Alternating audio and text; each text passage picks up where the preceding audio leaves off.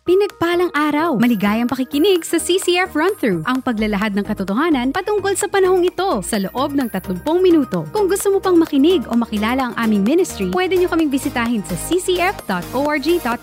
Maligayang pakikinig! Pinagpalang araw po para sa ating lahat at ulit purihin ng Panginoon Diyos na tayo po'y makasasamba sa Kanya kahit saan tayo at anumang oras dahil ang Panginoon po ay laging nakaantabay po sa ating pong paglapit sa Kanya because God inhabits the praises of His people. At nawa po lahat tayo ay laging excited para sumamba sa Panginoon Diyos. Tayo po'y magpapatuloy sa ating pong serye ng Life Detox. Ito po ay ang paglilinis natin ng ating mga sarili, isip at puso at damdamin dahil sa mga toxic realities na nating nararanasan sa ating pamilya, sa ating buhay, lalong-lalo na sa bagay ng ating emosyon. Dahil sa mga panahon na ito, talagang grabe ho ang labanan ng isip na nagdudulot ng malaking epekto sa ating damdamin na siyang nakakaapekto rin sa ating mga pagkilos. Now, ang ating pong pangangalaga ng ating pong emosyon ay isang refleksyon ng ating pong maturity. Kaya pagkatama at marunong tayong mag-handle ng ating emotions, yan din po'y nagpapahayag ng ating pong spiritual maturity. Kaya nga po ang mga taong immature, sila po ay madalas nagdidesisyon batay sa kanilang nararamdaman. Samantalang ang mga matured na tao, both spiritual and mental, ay ito po ay nagdidesisyon batay sa ano yung tama. Kahit na maganda yung kanilang pakiramdam o hindi, they will do what is right and what is necessary. Kung ano ho yung kailangan. Importante itong usapin na ito. Kaya ang ating pag-uusapan is paano tayo magtatagumpay laban sa depression or victory over depression. Or in other words, how are we to overcome depression? Now, listen to this. Mayroon tayong 4 na paraan, basic ways to detox from toxic realities. Nakita natin yan nung nakaraang linggo. Balikan lang ho natin kung naalala ninyo. Sabi natin, when we are to detoxify our toxic emotions, may 4 na basic. Huwag nyo itong kakalimutan. Mapa-anxiety ito, mapa-depression ito, mapa-anger ito. Ito ay bagay na dapat nating panghawakan. Ano-ano ho yan? 4R to detox. Dito 4R to detox. Meron 2 deliberate talk na natin, kausapin natin ang Diyos, kausapan natin ang ating sarili. Di ba? In other words, paalalahanan natin ang ating sarili. Hindi tayo makikipag-converse sa ating sarili. Sa halip, sasabihan natin ang ating sarili. Now, listen to this. Yung 4R na yon is we need to understand realization. We have to realize, na maintindihan natin na itong bagay na to ay hindi dapat sinusuppress. Kapag tayo po ay may anxiety, may depression, hindi ito pinipigilan. Ito ay ine-embrace at minamanage ng tama. Hindi ito tinatakbuhan. Now, kailangan din natin maintindihan ang pinag-uugatan or root. Kailangan natin ngayon i-recalibrate. Kung ano man yung pinag-uugatan, iayos natin. At siyempre, at yung ating recognition ng ating Diyos ay mayroong laging solusyon. Kaya ho siya yung ating tatakbuhan. Now, tingnan ho natin ito ng isa-isa, para maintindihan natin how to be victorious over depression. Una, balikan natin realization. Realization. Now, bakit po importante itong realization? Balikan ko lang Kailangan nating aminin, yakapin ang emotional setback ng buhay. Never to suppress it. Bakit? Because we are still in an imperfect world.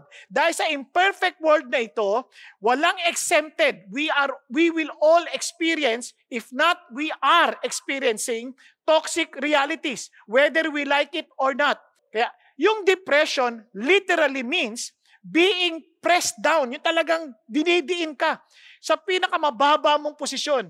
Yung parang pilit kang tinutulak pababa. Yan.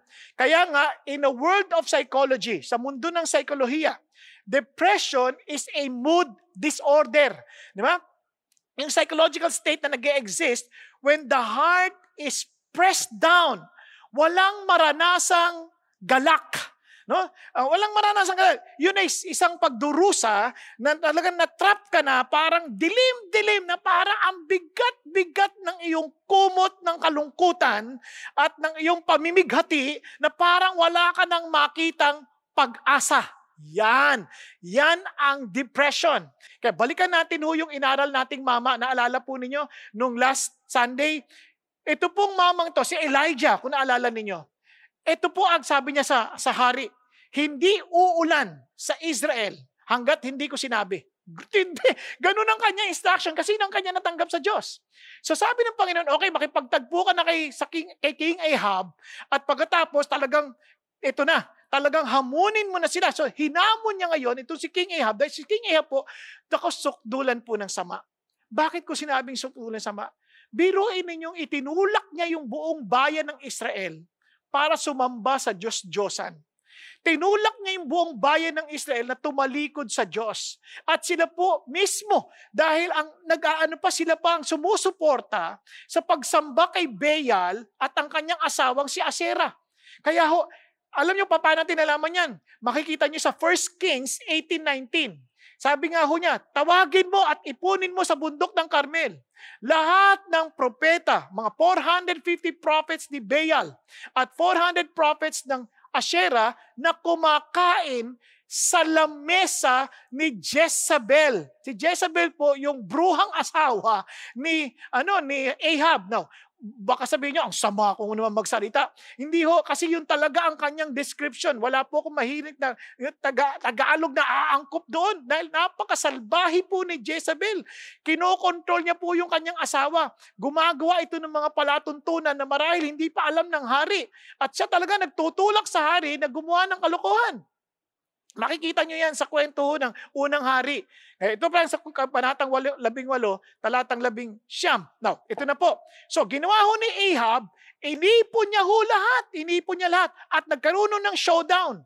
At sa madalit salita, sa showdown na to, talagang talong-talo ng malayong-malayo yung mga propeta ni Baal at saka ni Asherah. Alam niyo bakit? Nagkaroon sila ng alay. Diba? Parang pasisindihan, walang magsisindi Parang si Lord dapat, kung sino yung totoong Diyos, yun na magpapaapoy.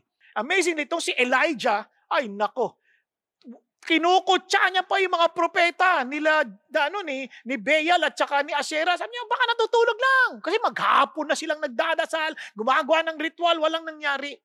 Pero si Elijah, tinawag niya lang ang Diyos. At itong ang kamangha-mangha doon, inayos siya pa muna yung altar na sinira na nila. At pagkatapos, pinabuhusan pa ng tubig ng 4 na balde. Isang panalangin lang. Pagpapaalala ka lang ng Diyos ng kalang mga ninuno. Nasunog yung alay. Walang nagsindi. Kaya naman, naggulat silang lahat. At pagkatapos, itong talagang sabi niya, sige, patayin na yan mga propeta, mga bulaang propeta na yan. Pinagpapatay. So, panalisalita, panalong-panalo si Elijah. At hindi lang yon, pinakita pa, Haring Ahab, maganda ka na. Dahil sumakay ka na sa karwahe, dahil uulan na. So, tumawag si Elijah sa Diyos at nagpaulan ng Diyos. Tulad ng sinabi ni Elijah, hindi uulan hanggat hindi ko sinasabi. Dahil doon mo makita yung kapangyarihan ng Diyos na kanyang pinaglilingkuran. Pangalan pa lang niya, Yahweh is my God, Elijah. Isipin niyo, ang sarap ng panalo, no? Itong si King Ahab, siguro sobrang excited. Kwento niya kay Jezebel. Sabi, umulan ng malakas. 3 taong walang ulan. Nagtagutom yan. Tapos kwento, siguro, alam mo ba, grabing ginawa ni Elijah. Grabe siya talaga. Paano niya pinapatay yung mga propeta with a sword? Ngayon, siguro, itong si Jezebel, nagpadala ng messenger. Marahil hindi alam ni Ahab. Nagpadala ng messenger kay Elijah. Sabi niya, tandaan mo to. Talagang pinagbantaan. Si Elijah, sabi niya, pag hindi kita kinitil yung buhay mo, sabi niya, bukas, sa gantong oras, talaga may babala talaga. Itong si Elijah, pagbasa niya, tingnan niyo po ang nangyari. At siya'y natakot, bumangon, siguro nang nabalitaan, nakahiga na, nagpapahinga na siguro nagmumuni-muni na ng tagumpay. Di ba? Biglang bumangon, tumakbo para sa kanyang buhay patungong Beersheba. Biglang takbo, sabi, dalian ninyo, alis na tayo rito. Patay tayo rito, kailangan makawala na tayo. Tapos, isipin nyo yung Beersheba, which belongs to Judah. Alam nyo ba kung sino yung reyna doon? Anak nila Ahab. Nako, saan ka tatakbo? Yung Beersheba, dulo na ng sibilisasyon yon noong mga panahon na yon. Kaya naman, sabi niya sa servant niya, iwan mo na ako dito. O kaya, umalis ka na. Maghiwalay na tayo rito kasi yari tayo. Kaya, iniwan niya yung kanyang servant at siya mag-isa, dumiyahi pa ng isang araw patungo sa sa wilderness. Kumbaga, wow, talagang deserto na yon. Now, ito na, and came at nakakita ng juniper tree. Sabi niya, ayoko na. Alam niyo yun yung pakiramdam na, dali-dali kang ganyan, pas lahat ginagawa mo na, pas pagkatapos sa sobra mong pagod. Ay, di ko na kaya. Ayoko na, suko na ako. Ano sabi niya? Tama na. Sobra na, ayoko na. Sabi niya, oh Diyos, kunin mo na lang buhay ko. Sige na, patay na ako, patay. Naintindihan niyo po yung nangyayari? Wala akong pinag-iba sa mga ninuno ko. Pag-isipan niyo mabuti. Alam niyo ba yung mga yun? Eto, solve mo lahat ng problema. Tinatry mo na lahat biglang. Ay, ayoko na. Suko na ako. Lord, patay na akong patay. Wala na, ayoko na. Hindi ko na to kaya. But listen to this. When you admit that you are on the verge of depression, ito pong bagay na to, because this is a part of our emotion. Ang emotion, regalo ng Diyos yan. Hindi necessarily masama yan. But we have to manage it well. Kaya we need to admit, tika muna, this is happening to everybody. No temptation has overtaken you which is not common to man. Everybody's experiencing the same. Hindi lang ako nag-iisa nito. Friends, we need to realize. So here is Elijah, he was so afraid. He ran. Talagang sobrang pagod. Kaya talagang grabe. Sabi niya, ayoko na. Pero alam niyo po ang amazing dito? Nung nakita niya yung sarili niya ganun, alam niyo, humiga na lang siya. Ay, ayoko na. Pahinga na lang ako. Now, tingnan niyo po, bigla niyo maintindihan ano ho yung pinag-uugatan. Balikan natin, ano pinag-uugatan? Now, ito yung amazing. Balikan natin na sabi niya, he lay down and slept under a juniper tree, and behold, there was an angel touching him, and he said to him, arise and eat. Ano napansin po ninyo? Yung ating lungkot, yung pinaka-unexpected. Kasi yung anghel, ang Diyos talaga nagbigay ng anghel sa atin, ministering angels para bantayan tayo, tulungan tayo. Makita niyo sa Hebrews yan, chapter 1. Now, ito pong amazing. Sabi niya, uy, bangon ka na at kain. Now, ano po ang unang pinag-uugatan? Yung takot, nag-translate. Okay naman ang takot eh. Ang takot, di ba? Sabi ko sa inyo, kunyari, nakakita ka ng bangin, takot ka, mahulaglag, lalayo ka. So, protection mo yun. Ang problema lang, kung lagi ka lang takot, yan, kaya nahuhulog ka sa depression. Ngayon, ito ang naging problema. Sa sobrang takot niya, hindi naman masamang, ingatan mo yung sarili mo. Di ba? Pero ang problema, sobra na yung takot niya to the point na umabot siya sa hangganan ng kanyang sarili. Kaya sabi niya, ayoko na. It's enough. Ganyan. Tama na. Yan. Then he looked and behold, there was at his head a bread cake baked on hot stone. Freshly baked. Can you imagine? Pinagluto pa siya ng anghel. And a jar of water. Can you imagine? Ang tagal na walang ulan. Pagkatapos, ito, meron kang bao na tubig. Diba? So he ate and drank and lay down again. O, ano sinasabi ng Diyos? Minsan, yung pinaka-issue ng ating depression o maaring physical. Marahil ay meron tayong kulang na nutrients. Di ba? Kaya tingnan natin yung pinag-uugatan. Kaya sabi ng anghel, sabi niya, pangalawang beses, hinawakan na naman siya. Uy, bangon ka na at kumain. Dahil itong biyahe mo, mahaba ito ha. Mahaba itong biyahe na ito. Sa madaling salita, suko na sana siya. Ayoko nang malis dito. Pero hindi. Hindi, kailangan mong bumiyahe. Kaya aalis ka pa, kaya kumain ka na. Ang galing, ang Panginoon Diyos mismo, concern sa'yo, parang inaalalayan niya, pati yung pinag-uugatan na marami ng matindi mong pagod. Remember this. Sa mga oras na to, parang ang layo na ng Diyos sa kanya. Kaya ang pakiramdam niya, ang layo ng Diyos. Kasi, tandaan natin, rest is not in the absence of work, but in the presence of God. The moment na yung presence ng Diyos, parang hindi nagiging real sa atin. Talagang katulad ng pinag-aralan natin ng nakaraang linggo. There is a dryness na parang nawala si God. After a big victory, matinding panalo, biglang parang bagsak yung adrenaline mo lahat. Patay. Yan. Kaya, anong gagawin mo ngayon? Di ba? Mali na isip mo. Anong pinag-uugatan pa? Sabi niya, wala akong pinagkaiba sa aking mga ninuno. You see, kasi iniisip niya parang wala na, sayang, pagod na ako. Ayoko na. Bakit? Kasi iniisip niya, dahil nakita nila yung kapangyarihan ng Diyos, yung mga himala na pinakita ni Elijah, umaasa siya na magsisisi, pati si Jezebel. Hindi. Papatayin pa siya. Sa halip, nire-reject pa siya. So isip niya, pareho lang ako ng mga ninuno ko, bigo din. Yan. Kasi yung ating tagumpay, yung batayan natin tagumpay, batay sa ating panukat. Paano ko ang sabi lang sa'yo ng Diyos, hindi, mag-preach ka lang. Ako na ang bahala sa tugon nila. Paano kung tanggihan ka? It's okay, basta nag-preach ka na. Parang kay Isaiah, sabi niya, sino ang aming papadala? Sabi niya, ako na po, Panginoon. Sabi ni Isaiah, sige po. Sabi niya, ikaw magpipreach ka, hindi sila makikinig sa'yo. Walang makikinig sa'yo. Ha? Anong tanong ni Isaiah? Hanggang kailan? Hindi sabi niya, bakit pa? Hindi ganun. Kasi sa kanya, ang kanyang pagsunod, tagumpay na. That is exactly why, yung pinag-uugatan ng ating depression, hindi yung panukat ng Diyos, kundi panukat natin. Yung tagumpay na, yung inisip nating prosperity, dapat maraming ganito, dapat nakakalabas tayo. Paano ang sabi ng Diyos ang prosperity?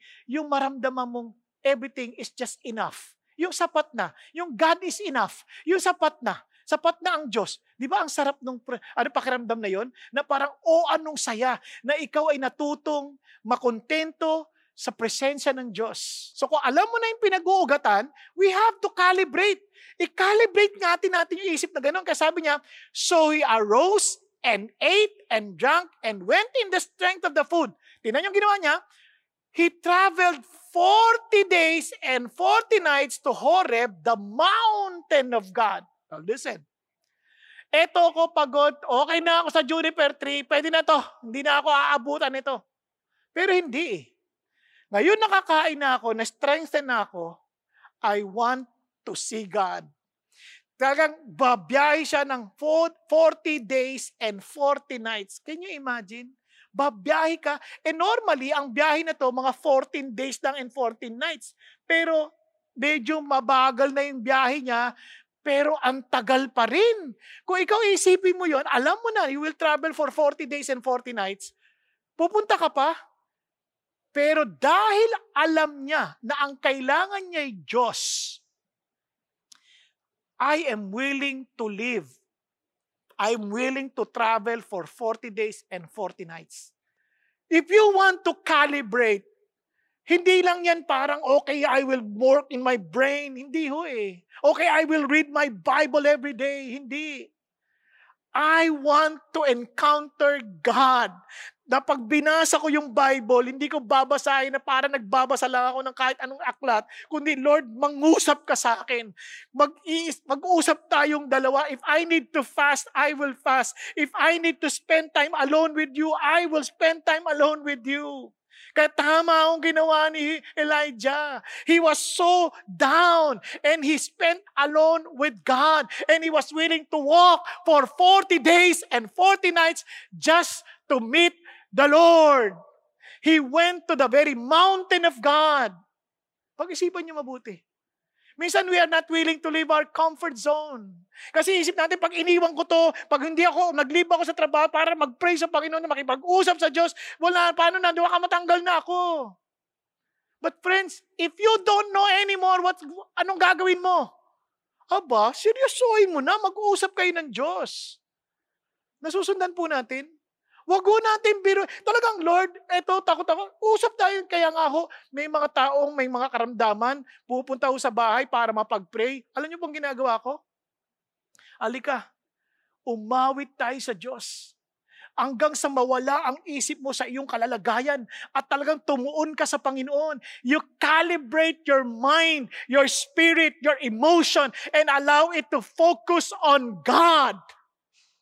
Kaya, pag kinalibrate mo, that is exactly what happened to Elijah. Anong ginawa ho ng Diyos? Tingnan nyo, sabi niya doon, then he came there to a cave and lodged there, and behold, the word of the Lord came to him and said to him, what are you doing here, Elijah? Alam si Lord, ang hiling magtanong na alam naman niya isagot. Di ba? Alam niya naman kaya, anong ginagawa mo rito, di ba? Laging gano'n, may mga gano'n siyang tagpo, kahit sa sa Bible, kahit kay Adam, where are you, Adam? Alam naman niya kung nasan siya.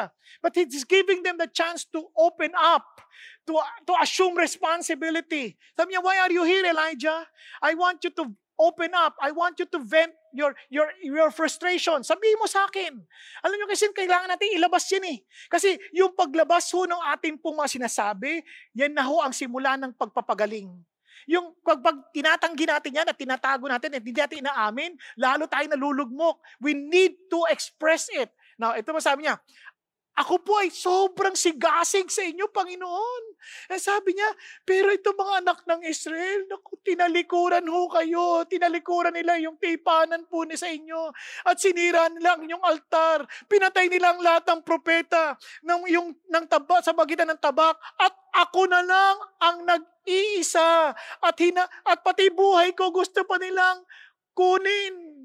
Isipin niyo yung ganyang alam niyo bang itong si Elijah? Sinabihan na si Obadiah noon pa lang na hindi mayroong mga propetang tinatago ko at pinakakain. Pero siya hindi niya iniisip yun. Noon pa lang sa chapter 18, makikita niyo lagi niya sinasabi, I am the only prophet left. Lagi niya sinasabi yun. Kaya nami-meditate niya sa kanyang isip kaya lumabas kailangan palabasin ng Diyos. Kaya parahil pinagdaan siya ng Diyos talaga dito, sadya ito, by the power of God and God's sovereignty, para lumabas yung katotohanan sa kanyang puso. Taglay-taglay niya ito. Ngayon sabi niya, go forth and tumayo ka doon sa bundok, sa harapan ng Panginoon Diyos. And tingnan mo, dadaan ako, sabi ng Panginoon, dadaan ako. Just to remind you, andito ako, dadaan ako. At nagkaroon ng matinding hangin. Lakas, sobrang lakas, pati yung mga bundok na yanig. Saka nakakita ng ganung hangin. At sabi ganoon, wala doon ang Diyos. Wala si Lord doon. Ibig sabihin, wala pa si Lord noon. Ang lakas na ng hangin, kaya nang gibain ng bundok. Wala pa si Lord yan, Paano kaya nandun pa si Lord? Di ba? Tapos, dumating pa yung earthquake. Talagang lakas ng earthquake. At doon sa earthquake na yun, si Lord was not in the earthquake. Wala pa si Lord doon, Pero yanig yung lupa. Tapos dumating pa yung apoy. At yung apoy, ang lakas. Pero wala pa si Lord doon. Amazing, no? Parang parang eto na. Kasi hindi Minsan akala natin kasi si Lord gikilos lang sa malalakas na bagay Etong pinakamaganda, biglang and a sound of a gentle blowing. Parang ang sa ibang translation niya parang binulungan. Alam niyo bang ang pagbubulong, ibig sabihin niyan, sobrang lapit ninyong dalawa. Parang, Elijah. Hindi, parang, pwede, Elijah! Ang ginagawa mo dito? Hindi. Elijah. Parang, andito lang si Lord, tabi ko lang, grabe. Elijah, ang sabi gano'n, nung narinig ni Elijah to, talagang binalutan niya yung sarili niya, parang ng mantel, at lumabas. At doon, sabi niya, anong ginagawa mo dito, Elijah? Inulit ka naman. Anong ginagawa mo dito, Elijah? Kasi sabi niya, okay, Elijah, sabihin mo sa akin. Alam naman ni Lord yun, but open up. Tell God. God wants us to be honest to Him. What are you going through? If you want to recalibrate your brain, your spirit, open up to God. Tell God your fears. Tell God your concerns. Tell God your loneliness, your sadness. Sabihin mo lahat sa Diyos. Yung nararamdaman mo, sabihin mo sa Diyos. Ito na, inulit na ulit niya. Ang sigasig ko sa Diyos, Panginoon. Ngunit ang mga anak ng Israel, tinalikuran niya yung tipanan sa inyo. Inulit na ulit niya. Sinira lang altar. Panginoon, pinapatay ng mga propeta niyo ng tabak. At ngayon ako na lang nag-iisa. At pati ako gusto pa nilang patayin. Pinayaan ka ng Diyos. Bakit ho? Kailangan lumabas ng mabuti lahat ng mga nalalaman ng iyong puso. Sige na, ibuhos mo sa akin. Alam niyo, sarap sa Diyos, tatay natin siya Masama loob mo, sabihin mo, Lord, sama ng loob ko Lord, naiinis ako sa ginagawa nila sa akin. Lord, grabe ho, kung paano nila ako, Panginoon, pinakikitunguhan. Sumungo sa Diyos. Huwag ka na magsalita kung kani-kanino, kay God mo na sabihin. And our God listens. Alam niyo po ba, maging sa Santiago, sabi ng Lord, pag umabot sa akin ang iyak ng mga manggagawa ninyo na hindi nyo binabayaran, pananagutan niyo yan. Ganon makinig si God. Kaya nung sinasabi niya yon, napaka-importante, inaayos ng Diyos ang kanyang kaisipan. Kaya tingnan niyo po ito Depression is a mental disorder. Therefore, depression is overcome by putting our minds in order. Tinatama, itinutuwid. Kaya yan ang ginagawa ng Diyos. Kaya we need to think right. Hindi yan positive thinking. Ang positive thinking kulang yan Kaya ang think right, ibig sabihin talagang yung totoong sinabi ng Diyos, yung katotohanan sasabihin ng Diyos, yun ang ating pag-isipan. Kaya mga kapatid, huwag tayong magkaroon ng biktimang kaisipan na para bagang sisisihin natin ang sirkumstansya. Kaya ganito ko kasi yung tatay ko, kaya ganito ko kasi yung boss ko, kaya ganito ko kasi itong mga namumuno sa amin, ganito, kaya ganyan kami, kaya ganito nangyayari sa amin. Wag! Gawin mo yung dapat mong gawin. At alalahanin mo, ang Diyos pa rin ang may hawak ng lahat. Na talagang, ito yung victim mindset, laging naisip niya yung responsibilidad ng ibang tao. Yung asawa ko, dapat ganito ka. Yung anak ko, dapat ganito kayo. Hindi. Do not ask what other people can do for you. Ask what you can do for them. Be proactive. Yung mga biktima, lagi na lang nag-iisip ng excuses. Parang wala akong magagawa. Puro, kasi, hindi ko kaya yan, kasi ganito yan. Wag! Sabi niya, magdepende ka sa Holy Spirit. Umasa ka sa Holy Spirit. Yung pagka-victim, yung mindset natin, nakafocus tayo sa sarili. Sabi ng Diyos, hindi, sa akin ka mag-focus. Yung mga negatibo, critical, complaining, yan ang utak ng mga biktima. Lagi reklamo ng reklamo. Sabi ng Diyos, ang taong nakatingin sa Diyos, laging nagpapasalamat. Kasi in everything, give thanks, for this is the will of God. Pero kapag ang laman mo ay sa bagay ng Diyos, you are always thankful, you always see the things of God. All things work for good. For those who love God and walk according to His purpose. Kaya kung mahal mo si God, everything that you see will work for good. Kasi si God pa rin na may hawak. Kaya nga, we need to recognize God. Yan po yung pang-apat na alala ninyo. We need to have such recognition na ang Diyos pa rin ang may hawak ng lahat ng bagay. No? Napaka-importante ito. Sinasabi niya, bumalik ka na doon sa wilderness, pabalik ka kung saan ka duman.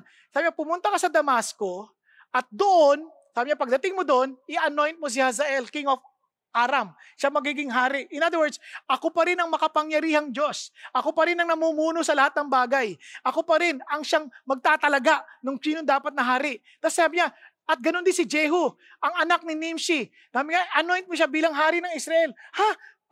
Papalitan niyo si Ahab. Sa madalit sila, matatanggal din si Jezebel. Yes! Sabi parang, alam niyo yun kaya si Lord pa rin kasi ang mag-a-anoint ang totoong hari ng Israel. Kung iniisip mo na parang hindi ako kumikilos, na parang wala akong pakialam sa nangyari sa'yo, hindi. Anoint mo, ikaw pa rin. At gayon din si Elisha, son of Shaphat, si Abel Mehola. You shall anoint him as prophet in your place. Hindi lang pala ako nag-iisa. May Elisha pala. Ano ko niyo sabihin? So sabi niya, ako ang may control ng lahat ng bagay, akala mo. Tapos sabi nga nun, sinasabi ko sa iyo, yung makakatakas sa sandata ni Hazael, sabi niya, si Jehu ang kukuha, ang papatay sa kanila. Sabi yung makakatakas kay Jehu, si Elisha magpapapatay sa kanila. Sa madalit salita, ako magbibigay ng hustisya, hindi si Jezebel. Linaw ka agad. Kaya ang agad-agad, tinan nyo ito yung napaka-importante. At hindi lang yan. Meron pang 7,000 sa Israel na hindi lumuyukod o hindi lumuluhod kay Baal at ang kanilang mga labi hindi humahalik sa kanya. Sa madaling salita, hindi sila sumasamba kay Baal. Yung akala mong ikaw lang nag-iisa, mali ka, Elijah. Kay Elijah, remember, your God is someone whom you can trust. Kaya hindi pa tapos ang mission mo, Elijah. Kaya walang makakakuha ng iyong buhay hanggat hindi tapos ang iyong mission. Kaya ano sinasabi ng Diyos sa atin ngayon? Mga kapatid, rejoice in the Lord always because God, our God cares for us. We can cast all our concerns, our fears, our loneliness, our depression to God. Alam niyo ba yung ibig sabihin ng cast para maalala natin? Mula sa talata to, our God cares for us. Di ba? Nagmamalasakit siya. Tingnan yung gutom ni Elijah. Pinakain niya si Elijah. Hindi lang siya nagmamalasakit. He is almighty. Nakita mo, wala pa ang Diyos doon. May hangin. Kayang gibain ang bundok. Diba? Mayroong lindol. Mayroong apoy. Wala pa si God doon. Pero matindi na. Lalo na pag nakita mo pa kung si God nandoon. Diba?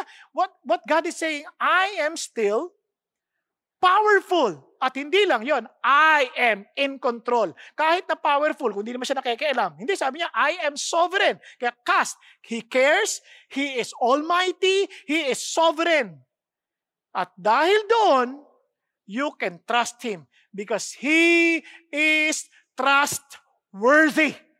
Yan ang isang bagay na huwag natin kakalimutan. Yes, mga kapatid, kahit ang sila Jeremiah nalulungkot, maging si Jesus nalungkot, but look at them. They all cried upon the Lord and trusted the Lord. They deliberately talked to God and they allowed the Word of God to speak to their hearts. Mga kapatid, ito isang bagay na huwag nating kakaligtaan. Itong si Elijah, paglinig sa Diyos, sunod agad. Wala nang patumpik-tumpik. Kaya ang problema natin, kahit alam natin yung Bible, kapag hindi natin sinunod, hindi rin natin magawang magalak. Kaya nga ho, ito po ang tatandaan natin. God placed us in our situation today to bring light to the world. Dahil sa matinding dilim, yung liwanag lalong magniningning.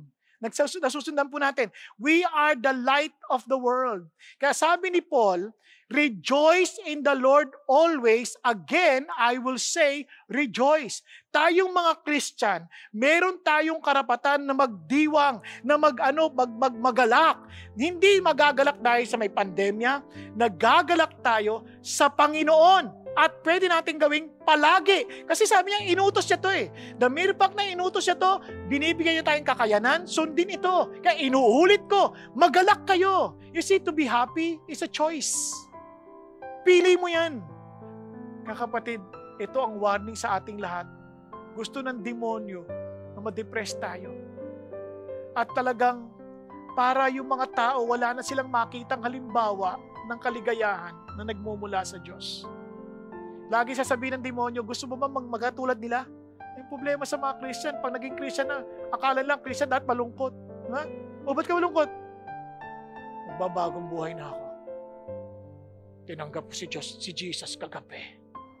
Kaya hindi na ako namin pagtawanan sa inyo. Ganun ba? Hindi ganun ang Christian. Hindi sila mga mukhang kabayo. Sila po ay nagdiriwang sa kaligtasang natamula kay Jesus. Nagdiriwang dahil may nagmamalasakit at nagmamahal sa kanila sa kabila ng kanilang kabiguan sa buhay. Na maging sa kanilang sariling kabiguan, alam nila ang Diyos ay naghahari pa rin at gagamitin ang kabiguan at sa buhay para sa kaluwalhatian niya.